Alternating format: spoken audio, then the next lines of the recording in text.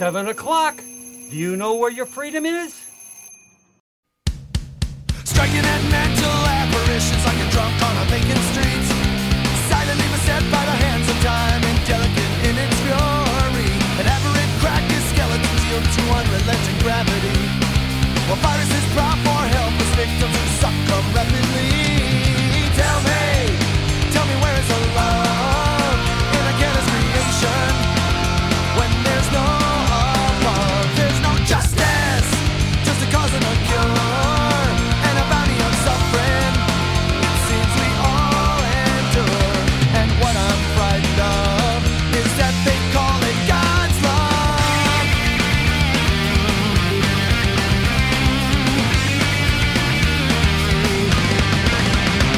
Well, twisted torment, make believe there's a truth and we all submit. Believe my eyes, my brain complies to all that they interpret. So tell me where is the love in a careless creation? When there's no above, there's no justice, just a cause and a cure, and a bounty of suffering. It seems we all endure, and what I'm frightened of is that they call it God's love. I know there's no reason for alarm, but who needs perspective when it comes to pain and harm? We can change our minds. There's a better price, but first you've got to tell me where is the love in a careless creation? When there's no above, there's no justice, just a cause and a cure, and a bounty of suffering. It seems we all endure, and what I'm frightened of is that they call it God's love. They call it God's love. My pain is God's love.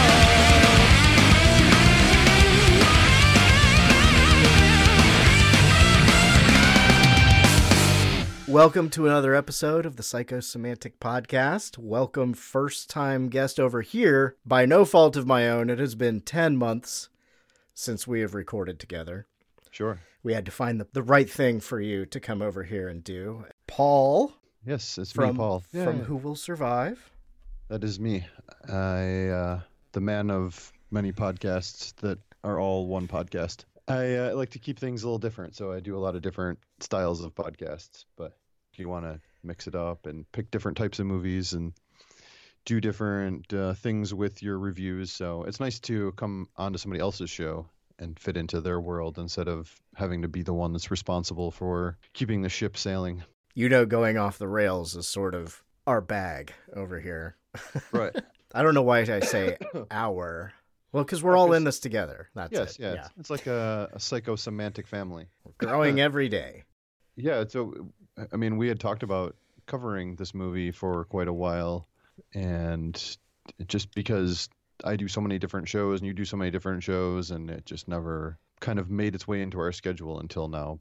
Sometimes I forget by the end of the episode to ask the person to plug their show. So do you want to give any more information before risking people having to look inside the episode notes? Sure.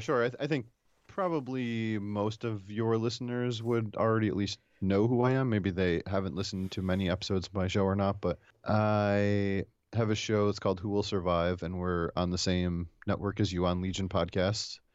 And we also are a part of another network called the Raw Live and Unedited Podcast Network. Marco, my co-host, does a Star Wars one too called the Sarlacc Digest that's also on that network as well. I started doing the show with Marco and immediately was like, this is cool talking to Marco, and I want to talk to some other people. And I couldn't figure out a way to make it so that it fit into our show all the time. And so I started doing that. I called it Friends Till the End. And I had you on for the 3rd episode of it, which now I just released the 12th episode of that show. So it's like once a month. It's very informal. I was trying to do a little more thematic when you came on back in the third episode, and we did our, I think, top 5 movies to watch while partaking in herbal refreshments. I think that's how we ended up wording it. Yeah, something along those lines. I don't necessarily go quite as thematic anymore, but I like to try to find something about the person that doesn't necessarily come out in their podcasting, that, maybe it's just another thing that they're interested in or something that they don't talk about. The one guest, Joey, is a poetry writer. Oh, Joey from Horror Mafia and other shows. Yeah. I had Jerry Herring come on and just talk about like PG-13 horror movies and kind of the stigma around that. I had you come on, talk about the enjoyable movies under certain circumstances. But it's just, a fun way to kind of get to know people better and get comfortable with talking to people and also sort of expanding my own perspective on life.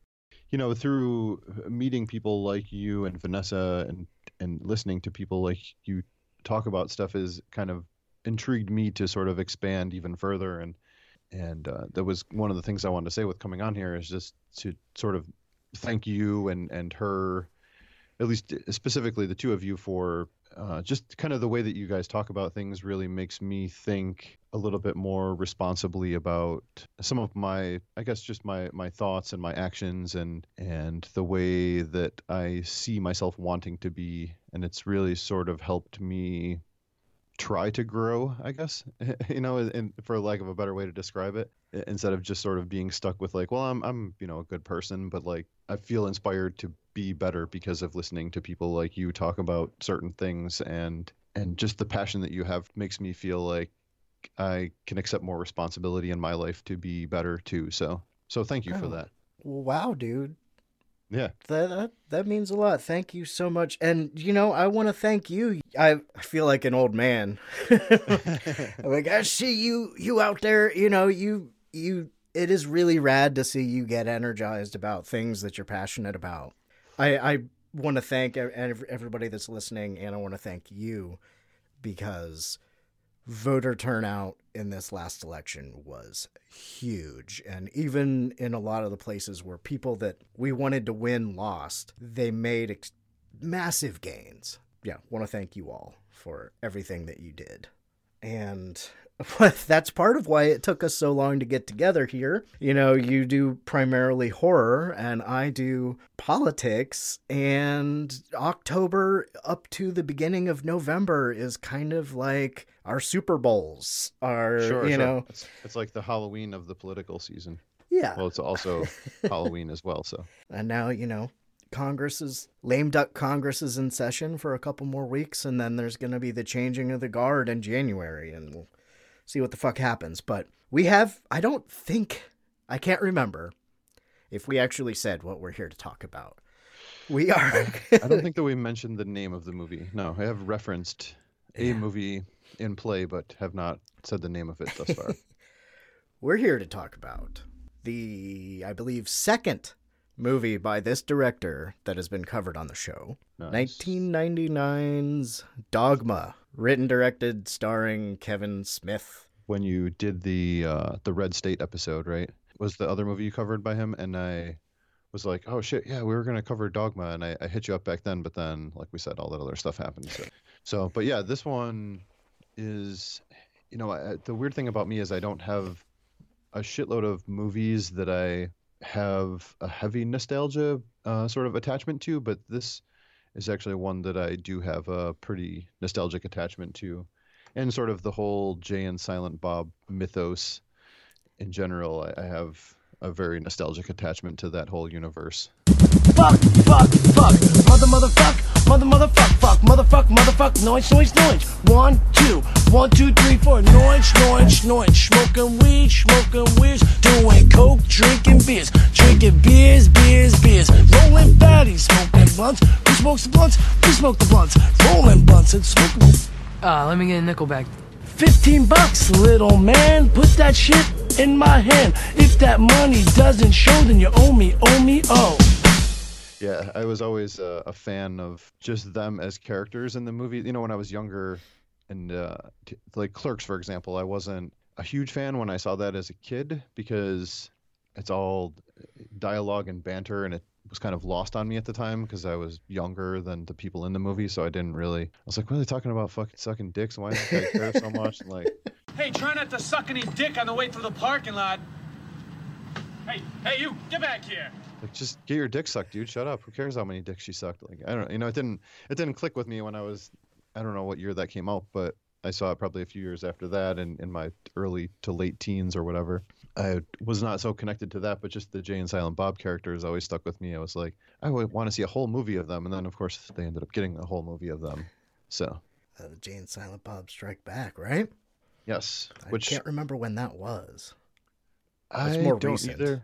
Yeah, it was definitely many years after this one, and this one was many years after Mallrats, I think, too. So yeah, Clerks was 94, I think, 94 or 95. okay, all right. So yeah, I probably saw it around the end of my high school years in the late 90s, 96 or something, by the time I got to actually see it, because things moved a lot slower back then. So I can't remember if we've talked about this, but we definitely haven't talked about this on this show. Did you have any religious upbringing at all? Any dogma in your past besides the movie?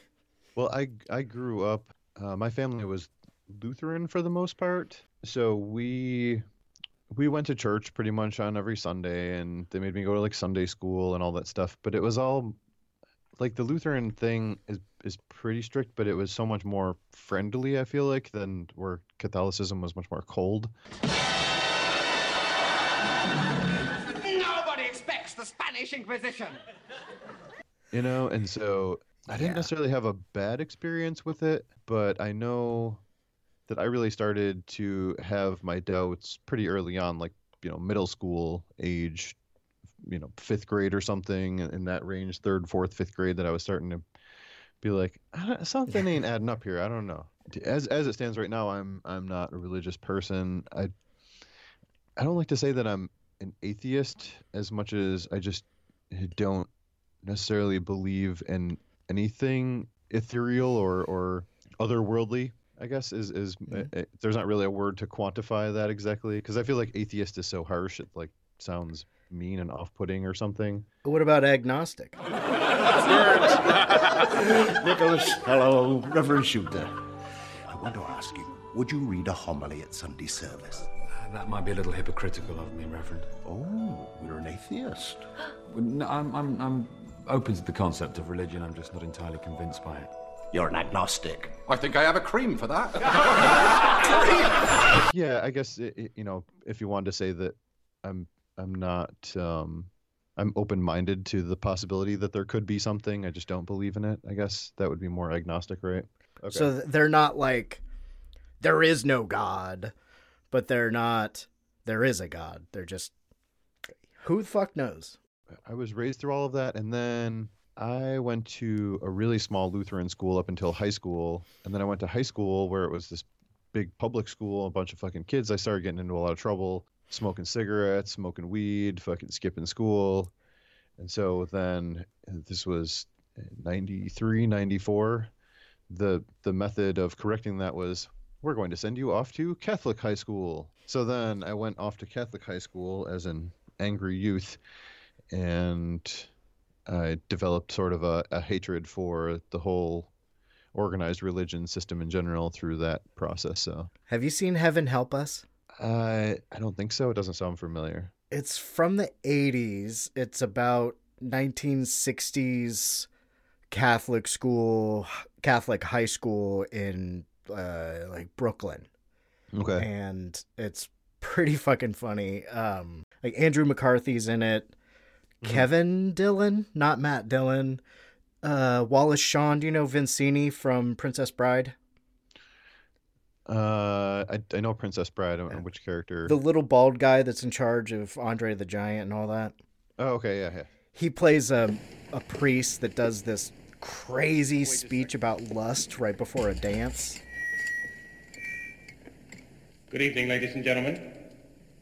As you know, these dances are designed to help you learn to interact with one another in a way befitting young men and women of a strong moral fiber. You're all at an age now when you're perhaps beginning to notice the difference between the boys and the girls.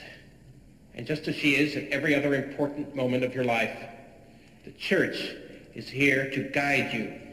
Many of you will be experiencing certain feelings which you might be inclined to confuse with love.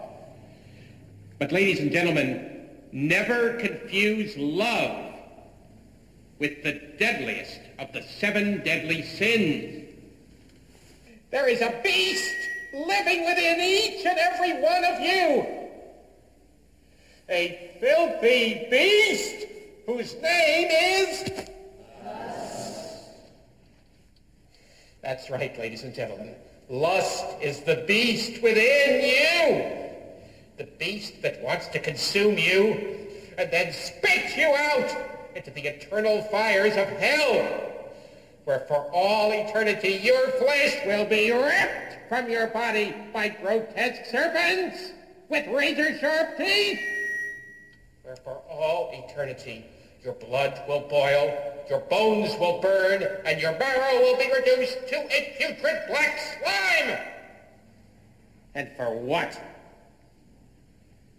For a few moments of weakness that led you to admire the shape of somebody's buttocks. Any questions?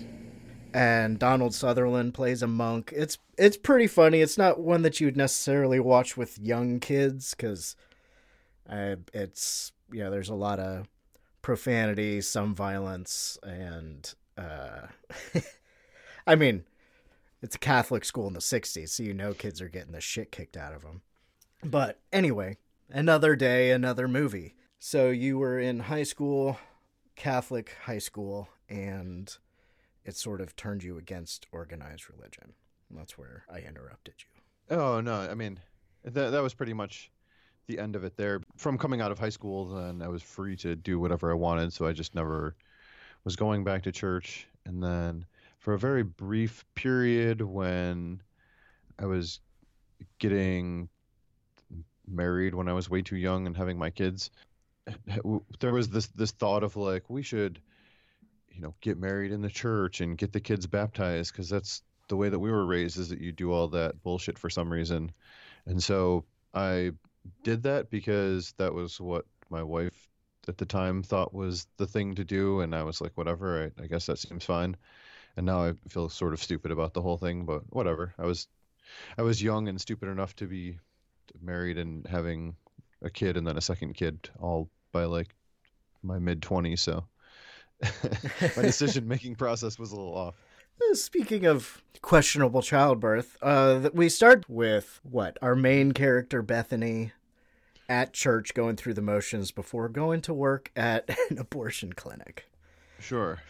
Well, it starts, doesn't the movie starts with the cold open of the introduction of Bartleby and Loki, right? Pretty much just introduces their insane knowledge and manipulation powers of people, which, I love their characters in this movie. They're so like energetic and enthusiastic, but they really, like, for being shitty, they're very likable too at the same time. For some reason you just are very drawn to them. They're magnetic, Yeah, I don't know if it was done on purpose, but that's of course, this is my main source of reference for this sort of thing, but that's kind of what I would picture an angel still on Earth to maybe be like. It's a mixture of that and, Aziraphale and Crowley from Good Omens, if you ever read that book.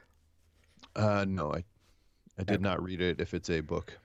It is a book, but it will soon be a mini-series that I think you should totally check out. It's like, I think that it actually says it somewhere in the book, but it's like Monty Python wrote the Book of Revelations. We can either go through this sort of step by step, or we can just bounce all around. You are my guest. How would you like to cover this movie? I, unlike myself, I actually took notes only because this movie is very dense, so I just wanted to take highlight notes, so we could totally bounce around, because it was more, I didn't write down a stream of consciousness as much as just sort of funny moments or certain sections of the movie that I thought would be good to talk about. So bouncing around is fine by me. Right on. I mean, this movie's been out for almost 20 years. I imagine you've probably seen it. There's probably ways to get it. You can feel a little bit better if you were looking to not buy it about the whole Weinstein thing, but I don't know if everybody remembers, but after his rock got turned over, Kevin Smith announced that he was going to donate all of his proceeds that he made from then on from anything that got put out by the Weinsteins to a foundation in charge of promoting women in filmmaking. So nice. Go ahead and feel okay if you are the type of person that makes those thoughts when you're doing purchases. So, not everybody does. Not Sure. Not that you have to, but if you're listening to this, you might. I guess we skipped over me. I can't remember if I said anything when we covered Red State, but that wasn't as much of a Catholic-centered movie. No. I was raised Catholic. I was sort of an altar boy. I went and there would be people that would take communion to old people in nursing homes that couldn't go to church. It wasn't a priest. It was a rotation of people. A lot of the times it was actually my mom. She was the one that was Catholic. My dad was Methodist if he went to church at all. And yeah, I went to Catholic school until around junior high, but I still had to go to Sundays, or CCD is what they called it in Catholicism, continuing Catholic domination, or I couldn't really tell you what it stood for, but it was Sunday school basically. And I was allowed to pick when I was around 12, and I said no. There was, I think, a line in the movie about how Alanis Morissette hates when you call it mythology. But I'm a big fan of mythology. It has sort of that feel of mythology to the way they make this, which I think is sort of a good contrast to the way a lot of the Bible is. When you actually put the whole thing to imagery, it feels a lot more like Greek mythology than anything else. It's just there's one God instead of a bunch of motherfuckers. It's just newer, basically. But there's I don't know if you had seen this, and this is a thing that would often come up in theological discussions. But there's a whole fuckload of gods that pretty much have the same story as Jesus. No, I did not know that. Like Horus, the Egyptian god from 3,000 years before supposedly Jesus was born, was born on December 25th. From a virgin. There was a star in the east. He had followers. He was crucified. He rose from the dead after 3 days. I wrote some of this down. This is not all from memory. Attis in Greece in 12,000 BC, born on December 25th, born to a virgin, was crucified. Krishna, you've heard of Krishna probably. Born of a virgin on December 25th. There was a star in the east. He was crucified and resurrected. Wow. Dionysus, speaking of more Greek mythology, born of a virgin on December 25th. Performed miracles like walking on water. Crucified, called the Alpha and Omega. And there's a couple other ones. And maybe that's when all that shit started getting written down, because, people needed mythology to explain where the sun and shit went at night. Sure. And one of the main theories that I had seen about why there are so many stories like that for the gods, it has to do with the sun and the solstice and everything. And so the 3 stars, or the 3 kings, or the 3 wise men, or whatever, December 22nd, 23rd, and 24th is when the sun is lowest in the sky, at least in this hemisphere. And then on the 25th is when the sun has started to rise. So many Christian holidays and stuff are picked because of trying to convert people from other religions anyway. So there's a lot of stuff. Christianity is basically like the Carlos Mencia of religions. Yeah, a lot of stuff was like, oh, that's your special holiday? Well, we have a holiday on that day, and so... It sounds like something out of South Park, almost. Dum da dum dum dum. Joseph Smith was born a prophet. Right. But anyway. There's a lot of kind of parody that goes along with this movie that goes to sort of that South Park sensibility or any of that stuff of just, you know, copying an idea from somebody else and being like, oh, we're going to do it better, you know, because that's kind of the whole thing with the church in this is they're trying to spice up their image and be cool and hip all of a sudden. And they have George Carlin as the guy who's going to make them cool again. Yeah, with the Catholicism Wow campaign. I know. And we get the Buddy Christ logo that has become sort of a little bit of a pop culture, like a little bit of an iconic symbol, I feel like now. Oh, yeah. Buddy Christ was on my Catholicism Wow t-shirt I had. But it's a basic story of a movie, you know, the reluctant anti-hero has to go on a quest. Sure. To stop somebody from doing something. Yeah, the reluctant gunslinger.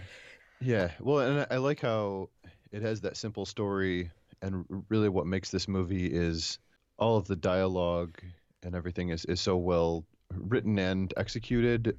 Just sort of intermixing of all the different characters that we get through this movie makes it even better too, you know, because outside of the great Matt Damon and Ben Affleck roles, then we have all these different people that they meet along the way. So we have the main character, but all the secondary people, I think, add so much to it as well. Chris Rock as Rufus, Alan Rickman. I love him in everything.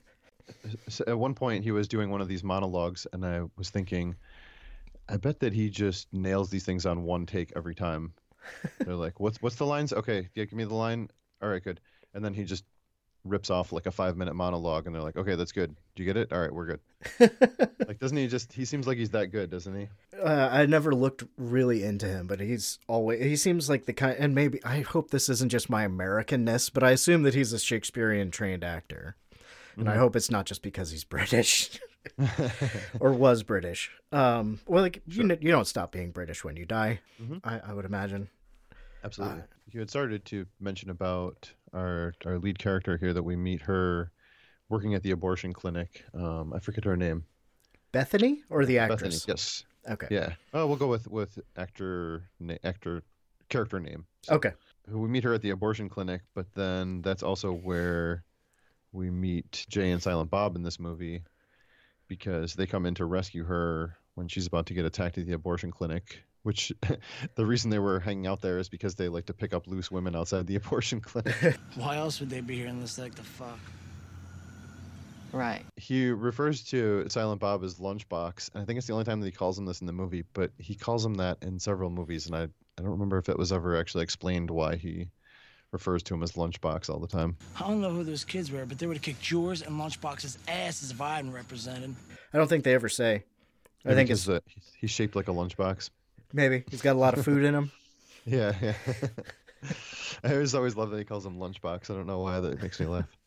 I love that they're best friends. Yeah, I feel like Jay does not get everything in one take, and he just probably spews off an insane stream of consciousness, and they have to edit the shit out of him to cut it down to something usable. Yeah. I feel like is what his line delivery is like. He just goes off for like 20 minutes, and then we got to cut this down to 5 minutes now. He seems like he can go forever. I like that they were in Illinois because they were looking for the town that all the John Hughes movies takes place. There is no Shermer in Illinois. Yeah. I thought that was a nice touch too. Yeah. So, of course, this being a Kevin Smith movie, the prophets that are going to take the religious hero on the quest are stoners from Jersey. Sure. And that's where where the church is that she has to go to stop the angels from getting into the church, which is, I guess, sort of the spoiler of the whole thing that they, they don't even, it's kind of pretty much introduced right away. That was in the cold open where they got the letter that tipped them off saying that they had this loophole to get back into heaven because they were disgraced from God and kicked out. Yeah, leave it to the Catholics. And by the way, they Right. do a lot of talking in this movie about how, God's cool and all that. But I mean, some of the stories they do tell about God still make them sound like an asshole. Sure. You know, they make the rule that you can't get drunk or can't even drink. They had no genitalia. Yeah. That's not cool. That's not cool. And, you know, I guess old school versus new school God, but I mean, God killed so many people back in the day. And that's, you know, the basis of the story. You know, Loki quit being, you know, talked into quitting at behest of a friend who ends up going way off the deep end by the time we're done with this movie. Sure. Well, that's what ends up, you were kind of alluding to that they sort of built up this resentment where the humans get all these breaks, but God basically treats them like shit, and they have all these super harsh rules, and everything's very strict for them and kind of shitty. And if they make one mistake, then they're completely disgraced and shunned. And they're like, but you know, people fuck up all the time, and they get let into heaven anyways. All the time. It's not fair, and they develop this resentment, and they sort of reverse their roles a little bit. They kind of go where they're teaming up at first, and then they reverse their roles to where Bartleby ends up being the angel of death, and Loki is resentful, but not going all the way to just straight up murdering people. Well, not murdering everyone blindly. So there's definitely a lot of murder in this movie, though. Oh, so much. When on their quest, of course, they've got to go with the old school Wrath of God, 7 Deadly Sins sort of stuff. So they find a false idol.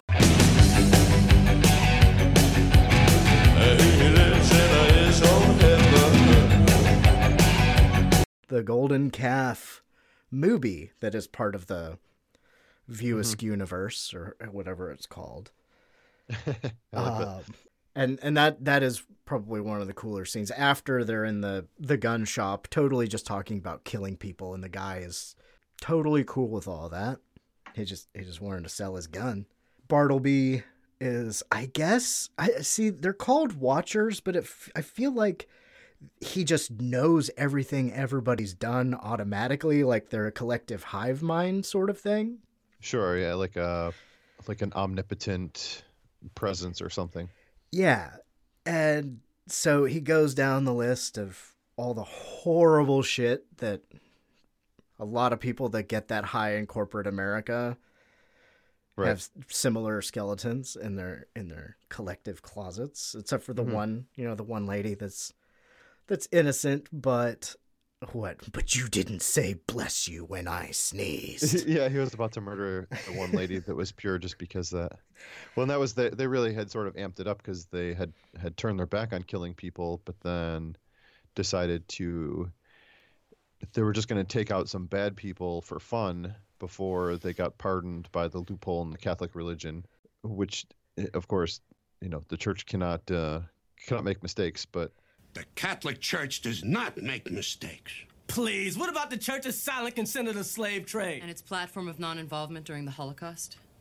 All right. Mistakes were made. I know, and could Carlin be any better as the cardinal of a church? Like, he's just such a smug asshole, just so witty. It's so much. I mean, he fits the role so amazingly. Yeah, he's got so much great shit about religion that is... He does. Yeah. One thing I do have nostalgia for is growing up watching a lot of George Carlin comedy hours. So that might also have sort of shaped my view of the Catholic Church as well. So no, man, it's fucking crazy. I mean, yeah, I didn't hang out with a lot of the Catholic kids, but my best friend, I think he was Methodist or whatever, and I brought him to church with me once, and he didn't say this because we were probably 9 or 10, but he was like, what the fuck is going on? There's all the weird ritual stuff, what Serendipity says, you don't celebrate your religion, you mourn it. And it is, I don't remember ever being happy at church. So that definitely plays into it, but yeah, it's so archaic, and I don't know if you saw, but there was a big gathering. I don't know if it's technically a conclave. I don't know if that's just when they pick a pope, but they had a big meeting of all the CEOs of Catholic, or whatever the fuck you want to call it, And they were instructed to not do anything more about the whole sexual abuse thing in America. I did not see that, but I'm sort of not surprised. Yeah, right? The new pope might not be the Nazi pope, but low bars. There are low bars all around. I mentioned serendipity, but how awesome. I don't know. This was a gift from the gods when we are introduced to Selma Hayek as Serendipity doing a dance to Candy Girl. We've already met Jay and Silent Bob and begun the quest to New Jersey. In between there, they meet Rufus, Chris Rock, the 13th apostle. Right. Left out because he was black, and I like that that his character seems to talk about, and Serendipity's too, look at who wrote the books. Right. And see what sort of power structure they're trying to maintain. Mm-hmm. Parse it out from the stories. I like when they get to the strip club here is great because they have this little showdown thing between a group of would-be street thugs, they look like, or some sort of gang members or something, as they all have the same color bandanas, right? Yeah, they're some sort of crew. They're trying to outbid each other, but then because Silent Bob is able to outbid them, then they win the respect of the gang members, and they end up hanging out with them, and they become official gang members from then on. Yeah, they made me and Silent Bob part of the gang. I think the head of the gang is the guy that plays Hooper in Chasing Amy. Okay. I didn't look it up. I maybe should have, but I'm pretty sure it's the guy that played the gay black comic book writer. Serendipity, when she's explaining about her writer's block from being a muse, and I can't remember she said 19 of 20 top films of all time she had written, besides the one about the kid where the robbers were trying to break in, and she was basically alluding to Home Alone. I can't remember how she described it. Yeah. Yeah. And I thought that was pretty funny because it was like that he took some sort of a shot at Home Alone. I don't know if there was some sort of history there, or he just thought it was funny. At this point, I think that we pretty much have everyone that they're traveling with, right? Yep. And we get the part of the story where they explain that Bethany is the scion, which means that she is a descendant of Jesus. I think that was what she was, a great relative of him somehow. Yeah, because of the gap in the years, right, covered in the Bible and the whole Da Vinci Code type stuff. Right, and Rufus gave us the explanation of this, and earlier he had let on that Jesus was actually a black guy, but they just changed his race in the Bible because it was more fitting to white people for Jesus to look white, right? So then she runs off, all upset. She runs off into the water and comes out, and we get some nice white shirt with wet boobs. And to pay tribute to our friend Court, I said, "Thank you, movie." Yeah, and Alan Rickman comes back again for his monologue. Yeah, and I didn't catch it the first time that he came, but then the second time, and he's wearing the hoodie with the jacket over it, and then Bartleby and Loki are also wearing hoodies with jackets. I'm assuming that's like the costume of angels in human form, is that they have to wear like a hoodie and a jacket to cover up their wings somehow. Probably, and the hoods seemed a little bit more pointed, like monk hoods. Mm-hmm. But he's always wearing like a nice jacket that ends up, he gets like shit on his jacket every time and gets all pissed off about it. When the head explodes and yanking gods. And God is a different person to everybody in this movie. During the talk with Serendipity, she says God is a woman. They had mentioned God as a man, and then she gave the whole thing about, of course they changed God to be a man in the Bible because, men control the world and whatever. And I thought that was actually kind of interesting that they almost make it that God isn't necessarily a gender, which if I was to believe in a God, I would like to assume that God would also not be a specific gender either, and would just treat everybody as an equal because he would be everything. It would make more sense in the God created people in their image sort of thing, because there are so many different people. But dealing with the mythology, it is an interesting point that she says about all the horrible shit women have done in the Bible. And yeah, those weren't all made up. Well, I mean, the stories were all made up, but all those things that she cited are horrible things that were done in the Bible. Sure.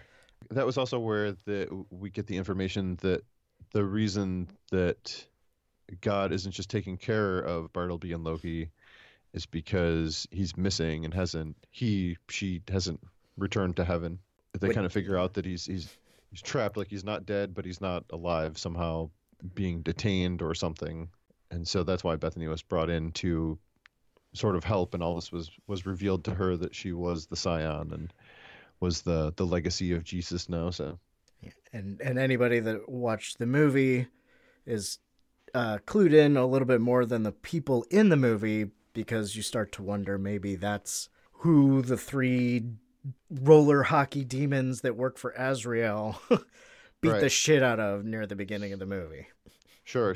And I guess we could backtrack here to actually talk about Azrael, because that's another cool character that I feel like this movie, it suffers a little bit from being too long and dense, because there's so many characters and so much that you're like, I would love to see more with that whole thing, but it's already over 2 hours long for a comedy movie is a lot, you know? But yeah, I love he's sort of like the disgraced demon that was in heaven and got sent to hell, and now he's sort of disgraced by there and he wants to get back into heaven. And I love that he takes over the house and then he cranks the air conditioning, because his sweet pleasure of actually feeling cool for a change. He hates hell so much that he would rather not exist than go back. Azrael is a name that pops up a lot, but I think more fitting for this movie, Azrael, in the Hebrew Bible, Azrael is the angel of destruction and renewal. Okay. And another one that I looked into because I was curious, Bethany, our main character, Bethany is the name of the city where Lazarus was brought back from the dead. Possibly Christianity's first zombie. But anyway, that's awesome. I don't know. I like to nerd out about little things like that. Well, yeah, you know he's going to throw 9 million Easter eggs into the movie. It's just everyone's name is going to have some significance, or I'm sure that if you looked online for 5 minutes, you would probably find a whole list of all the Easter eggs in the movie, and they still wouldn't have all of them probably. So, and they do the joke about the holy bartender. They shoot the bartender up and the whole place, and at this point I was thinking that this is kind of like the most horror movie that Kevin Smith made before he started making horror movies. It might even be the most horror movie that he has made. Yeah, I mean, he's got the shit demon. He's got those weird ice skating demons. A couple, and Jason Lee, the demon. Right. That chest shot with the blessed golf club, because they tried to get George Carlin to be cool, and he said, "Fuck you guys, get out of here," basically. Right. So, for revenge, Silent Bob stole his golf club. Yeah, that was awesome. And then, of course, it kills a demon because the golf club is a blessed instrument. And they use that a couple times. They have Bethany bless the water, and then they dunk the kids' heads in it, and it melts the demon kids' heads as well. So it's really close at this point. Oh yeah, before he gets driven into non-existence, he turns on the TV, and Dante from Clerks is reporting the mass genocide taking on at the St. Matthew's Church or whatever it was called. Well, yeah, because they had got there, and then at the sort of the last sort of final hurrah, that Bartleby just decided he wanted to start terrorizing and taking out people all over the place, and just sort of letting out all this pent-up aggression that he had, I guess. It's like, just dropping people. I know, well, and that's where you get even more horror, right? Now you have fucking people exploding on the ground and shit, being stabbed and killed and wings cut off. Yeah, I like the wings. I like the effects on the wings, especially the blood dripping off. Yeah. Yeah. And he shoots the wings off of them with the fucking Uzi. It goes pretty insane where, through this last whole final segment here, there's just so many people that are killed and violence and I mean, a lot of it's gun violence and stuff, but it feels so much like a horror movie to me that just has a lot of comedy in it as well. And there's so much exposition in this movie, but you never feel like you're being force-fed all the exposition because everyone is so good at delivering it. It's like it just comes off as conversational more than anything, you know? There's a lot of walk and talks. I don't really have a problem with Kevin Smith dialogue. So one of the criticisms that I feel like people have of it is that, you know, people don't talk like that. But, I mean, very intelligent, verbose people do. And I think this is one of the movies. I don't think it doesn't work in any of his movies, but I think with the grandness of the biblical epic, this is one of the places where his dialogue seems to fit in so well. Yeah. Well, and also it's a fucking fictional movie, so it's definitely well constructed in that way. And I've always liked his. I haven't seen many of his newer ones, but I've seen all the older ones and stuff, and that's really sort of his strong suit, is that dialogue. I haven't seen Yoga Hosers and Tusk. Did he do Tusk? Yes, yeah. Okay. I haven't seen either of those either. Those are the two I haven't seen, but I'm sure. I'm a big fan of Red State. I like Zack and Miri Make a Porno, and then, you know, back through. Clerks 2 was, I won't say I won't ever watch it again, but I don't know. It sort of felt like he wasn't all the way into it or something. Yeah, I feel like I watched it a couple times and I thought it was super funny, but I've never gone back to it because I feel like it was one of those types of movies where the jokes work, but they don't stick with you. They're not, it's like kind of cheap jokes and stuff that works, kind of lowbrow humor more so than anything. Yeah, I like the repressed virgin with the crazy religious mom that talks about pillow pants, some sort of demon that'll bite off his dick or something like that. You know how every girl's parents put a pussy troll in them when the girls are young to keep them from having premarital sex? Sure. Well, Myra's is named Pillow Pants, and so even though she totally wants to have sex with me, Myra says, if I put my thing in her, Pillow Pants will bite it off. So I gotta wait until Pillow Pants gets peed out of her body on her 21st birthday before we can have sex. And Myra told you this? Boyfriends and girlfriends talk to each other about sex stuff, Randall. You'd know this if you ever had a girlfriend. And I mean, I'll watch anything with Rosario Dawson in it, though. Oh yeah, me too. I've been like in love with her since kids. I guess if you want, we can go to like the end of the movie here, but then if we want to bounce back to just some of the funny moments here, but we're kind of almost at the end of the movie here, so yeah, I figured we'll do the end of the movie, take a quick break, and then get back into a more general. Sure. Yeah. At the door of heaven, or at the door of the church to be allowed back into heaven, then they pretty much get stopped by God at the last minute. No stairway. Denied. Now, did you feel like this was a little bit of one thing that I would criticize in the movie was that they just happened to figure out where God was, which was the guy that was laid up because the demon rollerblade hockey kids beat him up. They just all of a sudden was like, oh, you're going to be laid up like that fucking whatever guy that Jay says. I don't know. I can't remember what he calls him. John Doe Jersey.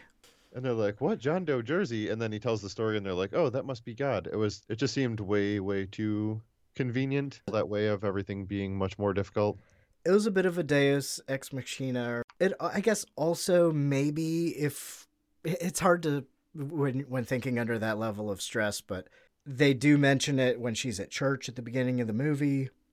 Maybe something like that triggered in her. I wonder why I've been thinking of, or been told about. But yeah, it is a little bit okay. The movie's over. How are we? Yeah, how are we going to hurry up and bring God back at the last second? And I like that it was pull the plug because the Catholic Church is totally against that. Sure, yeah. Yeah, I think they're against they're against euthanasia at least. Sure. But yeah, so they had to basically God's human form has to die so that the soul can return to heaven immediately and then do whatever God will do at that point. And so immediately comes back to heaven, then comes down and stops them from coming through the church doors. And it is our very beautiful Canadian goddess Alanis Morissette is actually the form of God as we see her. I was going to make a isn't it ironic joke, and I guess I kind of did. It is a little bit ironic, right? Don't you think? I like that they settled on that being the form because there was the whole thing about is, God's a woman, God's not a woman or whatever. And so obviously God can be whatever because it was just an old man that was out playing a skee ball or whatever. So I guess God could be any sort of human form, but chose to be Alanis Morissette at that time. Hey. I mean, she does have a powerful voice. And that's where we get the, speaking of our friend Court, anyone who isn't dead or from another plane of existence. They cover their ears right about now. And I couldn't help but feeling like when God does the thing where, Jay's going on and swearing and talking to shit and doing his Jay thing. And what did she just like give him a tiny like kiss or whatever? And then he passed out. Yeah, she like puts her lip on her finger on his lip, and then she gives him a little kiss, so he passes out. And I was like, is God just so powerful that basically that was like having sex like 1,000,000 times, but getting a kiss from God, like that was what he passed out from, was like having 1,000 orgasms at once? Maybe. And I shizzed in my pants. It's perfectly normal, nothing wrong with me, but we're going to need a cleanup on aisle 3. That was my interpretation of that. That's a different spin on "Oh Come All Ye Faithful" and sleep. That was always what I thought happened. Like, basically, God is so powerful that if he gave you the tiniest kiss, it would be like having sex 1,000,000 times with a regular person. I imagine it would be pretty intense. Because then he wakes up and he's all like smiley and sort of groggy and shit. The quietest he's ever fucking been. I know. And then the one other thing we see from God is because Bethany got stabbed or something or shot. I can't remember, but somehow the light of God leaving the body shot through her. Right. That's right. And God did the rubbing your hands together, Mr. Miyagi thing, right? Yep. To heal her. And so then I came up with, tell me if I'm crazy, but I came up with this sort of like fan theory thing that in the movie The Karate Kid, that Mr. Miyagi is actually a human form of God because God can be in any different form that he wants to. Ooh. And that's why he was able to do that power. I do that all the time and it doesn't do shit. Sometimes it doesn't even warm up my hands. Pat Morita seemed to be about as happy as they depict God in this. Happy-go-lucky. Right. So I think there's something to that. But no, I thought it was funny because they referenced Karate Kid because it was like wax on, wax off or whatever. What else? I guess the only other thing we missed was she is no longer the last scion after getting the Miyagi treatment. Yeah. Well, and to bring up another ironic thing of the movie was that Bethany worked at an abortion clinic.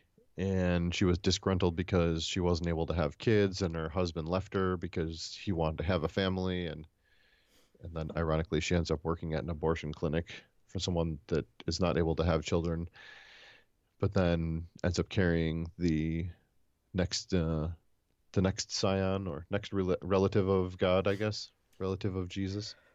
Yeah, the next Slayer. I don't know how what they would be needed for. But yeah, it's full circle. Almost like it was a happy ending, but almost kind of not happy because then she just became religious again. And I was like, you were about to not be religious anymore. But I guess if I had that much proof that God was real, then I feel like I could probably be religious. Like Rufus says, the difference between beliefs and ideas. Mm-hmm. Be a little bit more fluid and open to shit with an idea, because beliefs is what got everybody fucking killed in the Crusades. Right. Rufus wasn't that George Carlin's name in Bill and Ted? Yes. And yeah, we will get a little bit more into some more specifics or things that are more specific to us and our tastes. Sure. But that is pretty much Dogma in a nutshell. And yeah, God saves the world and undid all the killing and everything too, or at least cleaned up the bodies. Sure. we know he's got the power to do it, or she. So we'll go with they. That Yes, way they. it'll cover it all. we will continue covering it all when we come back from this little break.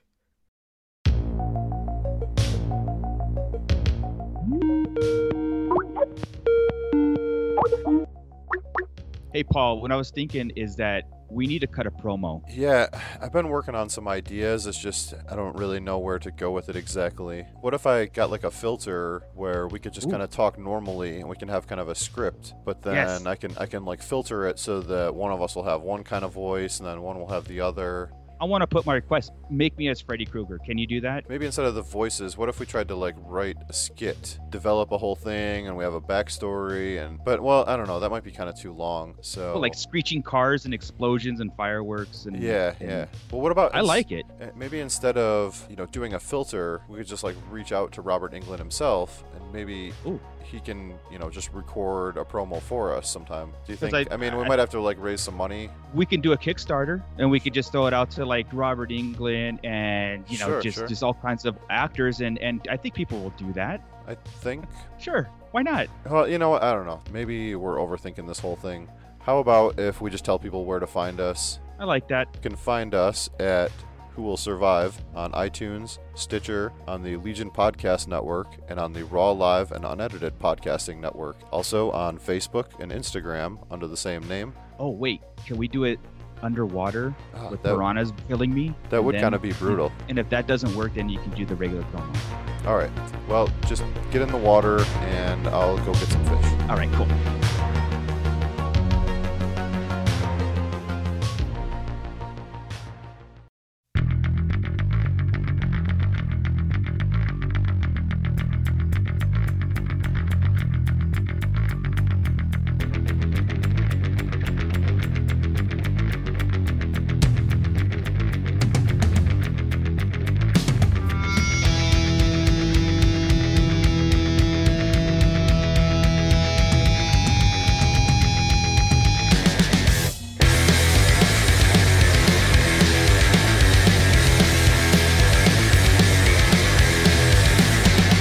I don't believe in God, I believe in goddess. I don't believe in prayer, but believe in worship. I don't believe in destiny, but I can feel luck. I don't believe in people cause they don't give a fuck.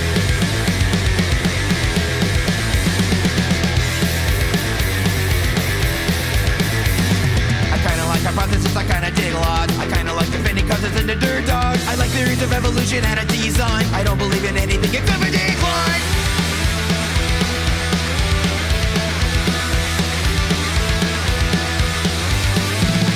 I don't believe in God, I believe in goddess. I don't believe in prayer, but believe in worship. I don't believe in destiny, but I can feel luck. I don't believe in people cause they don't give up. Oh, wow. I don't believe in infinity, I think there's an end. I don't want an afterlife, I want to transcend. I'm gonna do everything that I want to right here. I want to life peculiar and I want to stop here.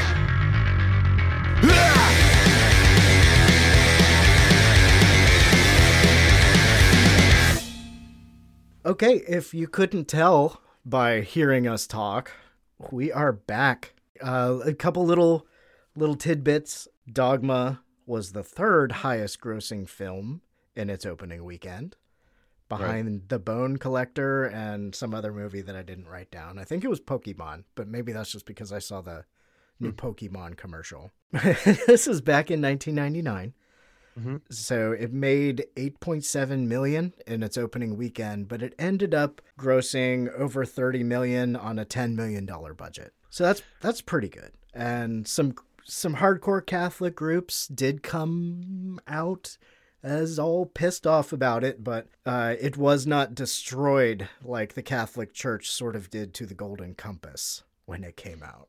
Yeah, that's good for basically independent movie that's super raunchy and disrespectful. One funny scene that I thought it was with Bartleby and Loki when they're riding on the bus together. I think, this was pretty early on when they maybe hadn't even actually killed somebody yet, when they were just kind of building up the idea of killing all these sinners. They were going to go find the movie corporate people, and they're having this debate about people sin and whatever, and they see a guy making out with someone, and he thinks that the guy's a sinner, and he asks him if the girl's his wife, and he says no, and so then he ends up shooting the guy, right? Yeah, that's the first, at least on-screen kill of theirs. Right, and I just thought it was great because they were having this debate about, he's like, oh no, you don't know that guy's story, he's probably not a sinner, and he's like, no, he's definitely a sinner, and Bartleby can tell, but he won't tell him. And so he basically gambles, and he gets the guy to confess that he's a sinner. No married man kisses his wife like that. Are you stoned? And after he kills him, then they get off of the bus, and then to celebrate, he starts doing the theme from Martin. Yeah. And like dancing to celebrate and like taunt him. I thought that was just amazing. Whose house? Yeah. He's even doing the little dance.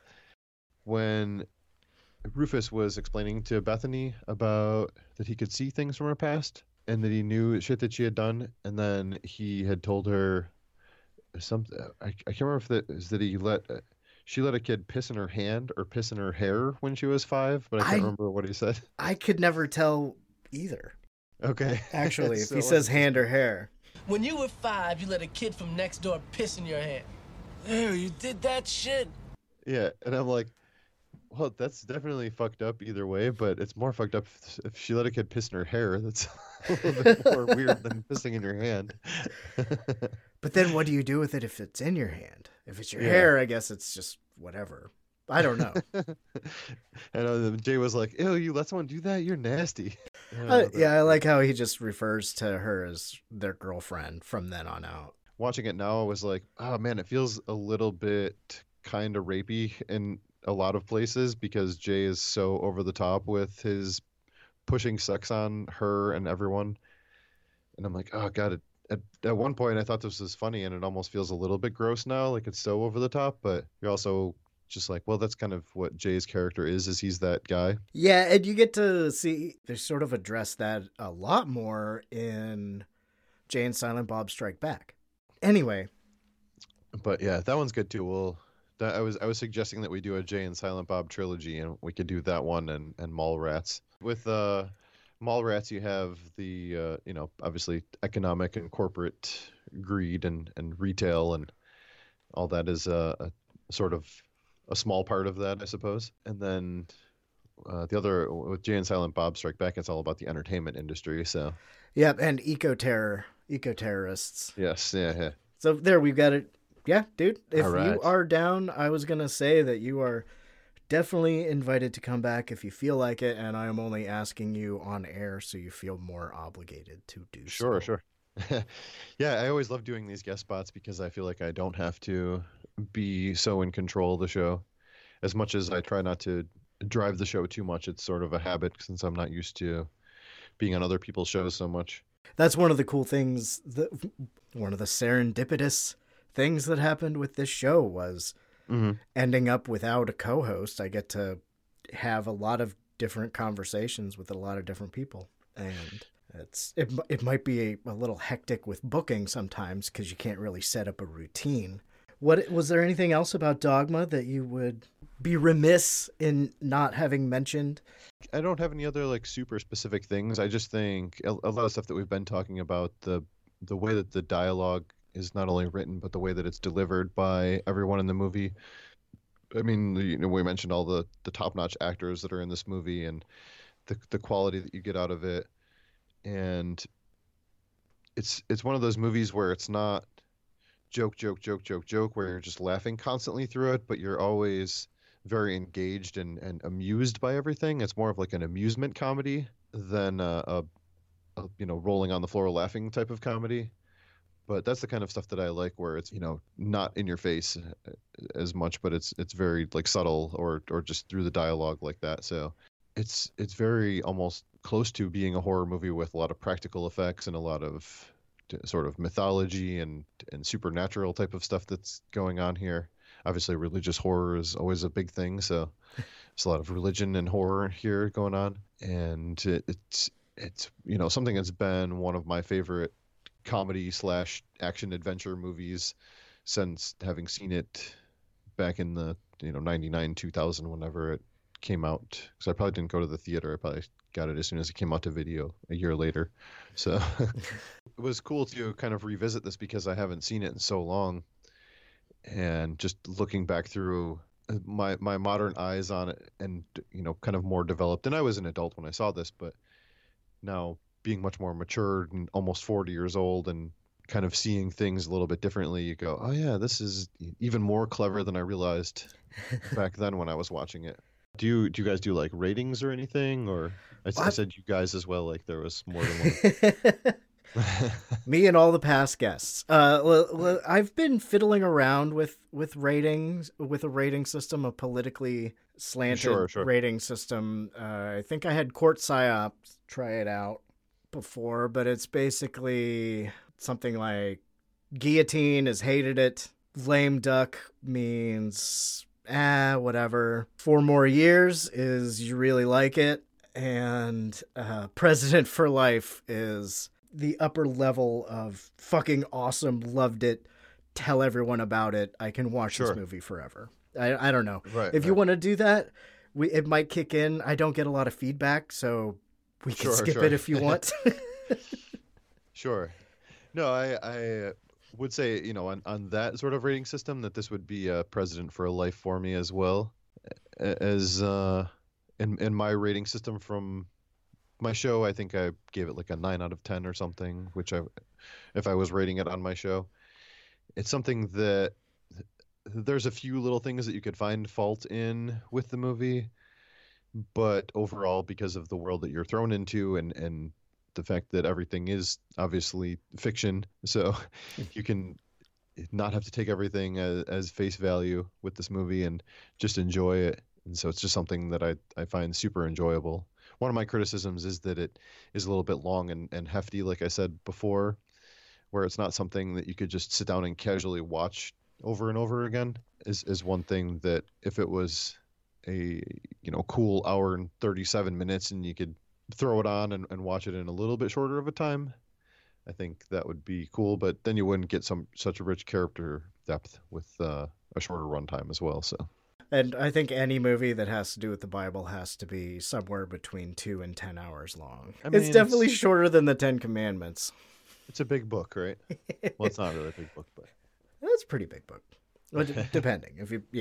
Well, hell yeah, man. I don't know if you had thought about this before. I always feel like I spring this on people. You know how at the end when we say, don't let them get you to the second location, don't forget to duck and cover. What message, what little tidbit of advice would you humorously say comes from Dogma? What was the thing about mourning your religion that you had said before that you don't celebrate your religion, you mourn it? Yeah, something to do with that. Like remember to celebrate more than you mourn. I guess something like that. There we go. That works. Thank you so much for coming on and chatting with me today. Sure. And until next time, don't forget to duck and cover.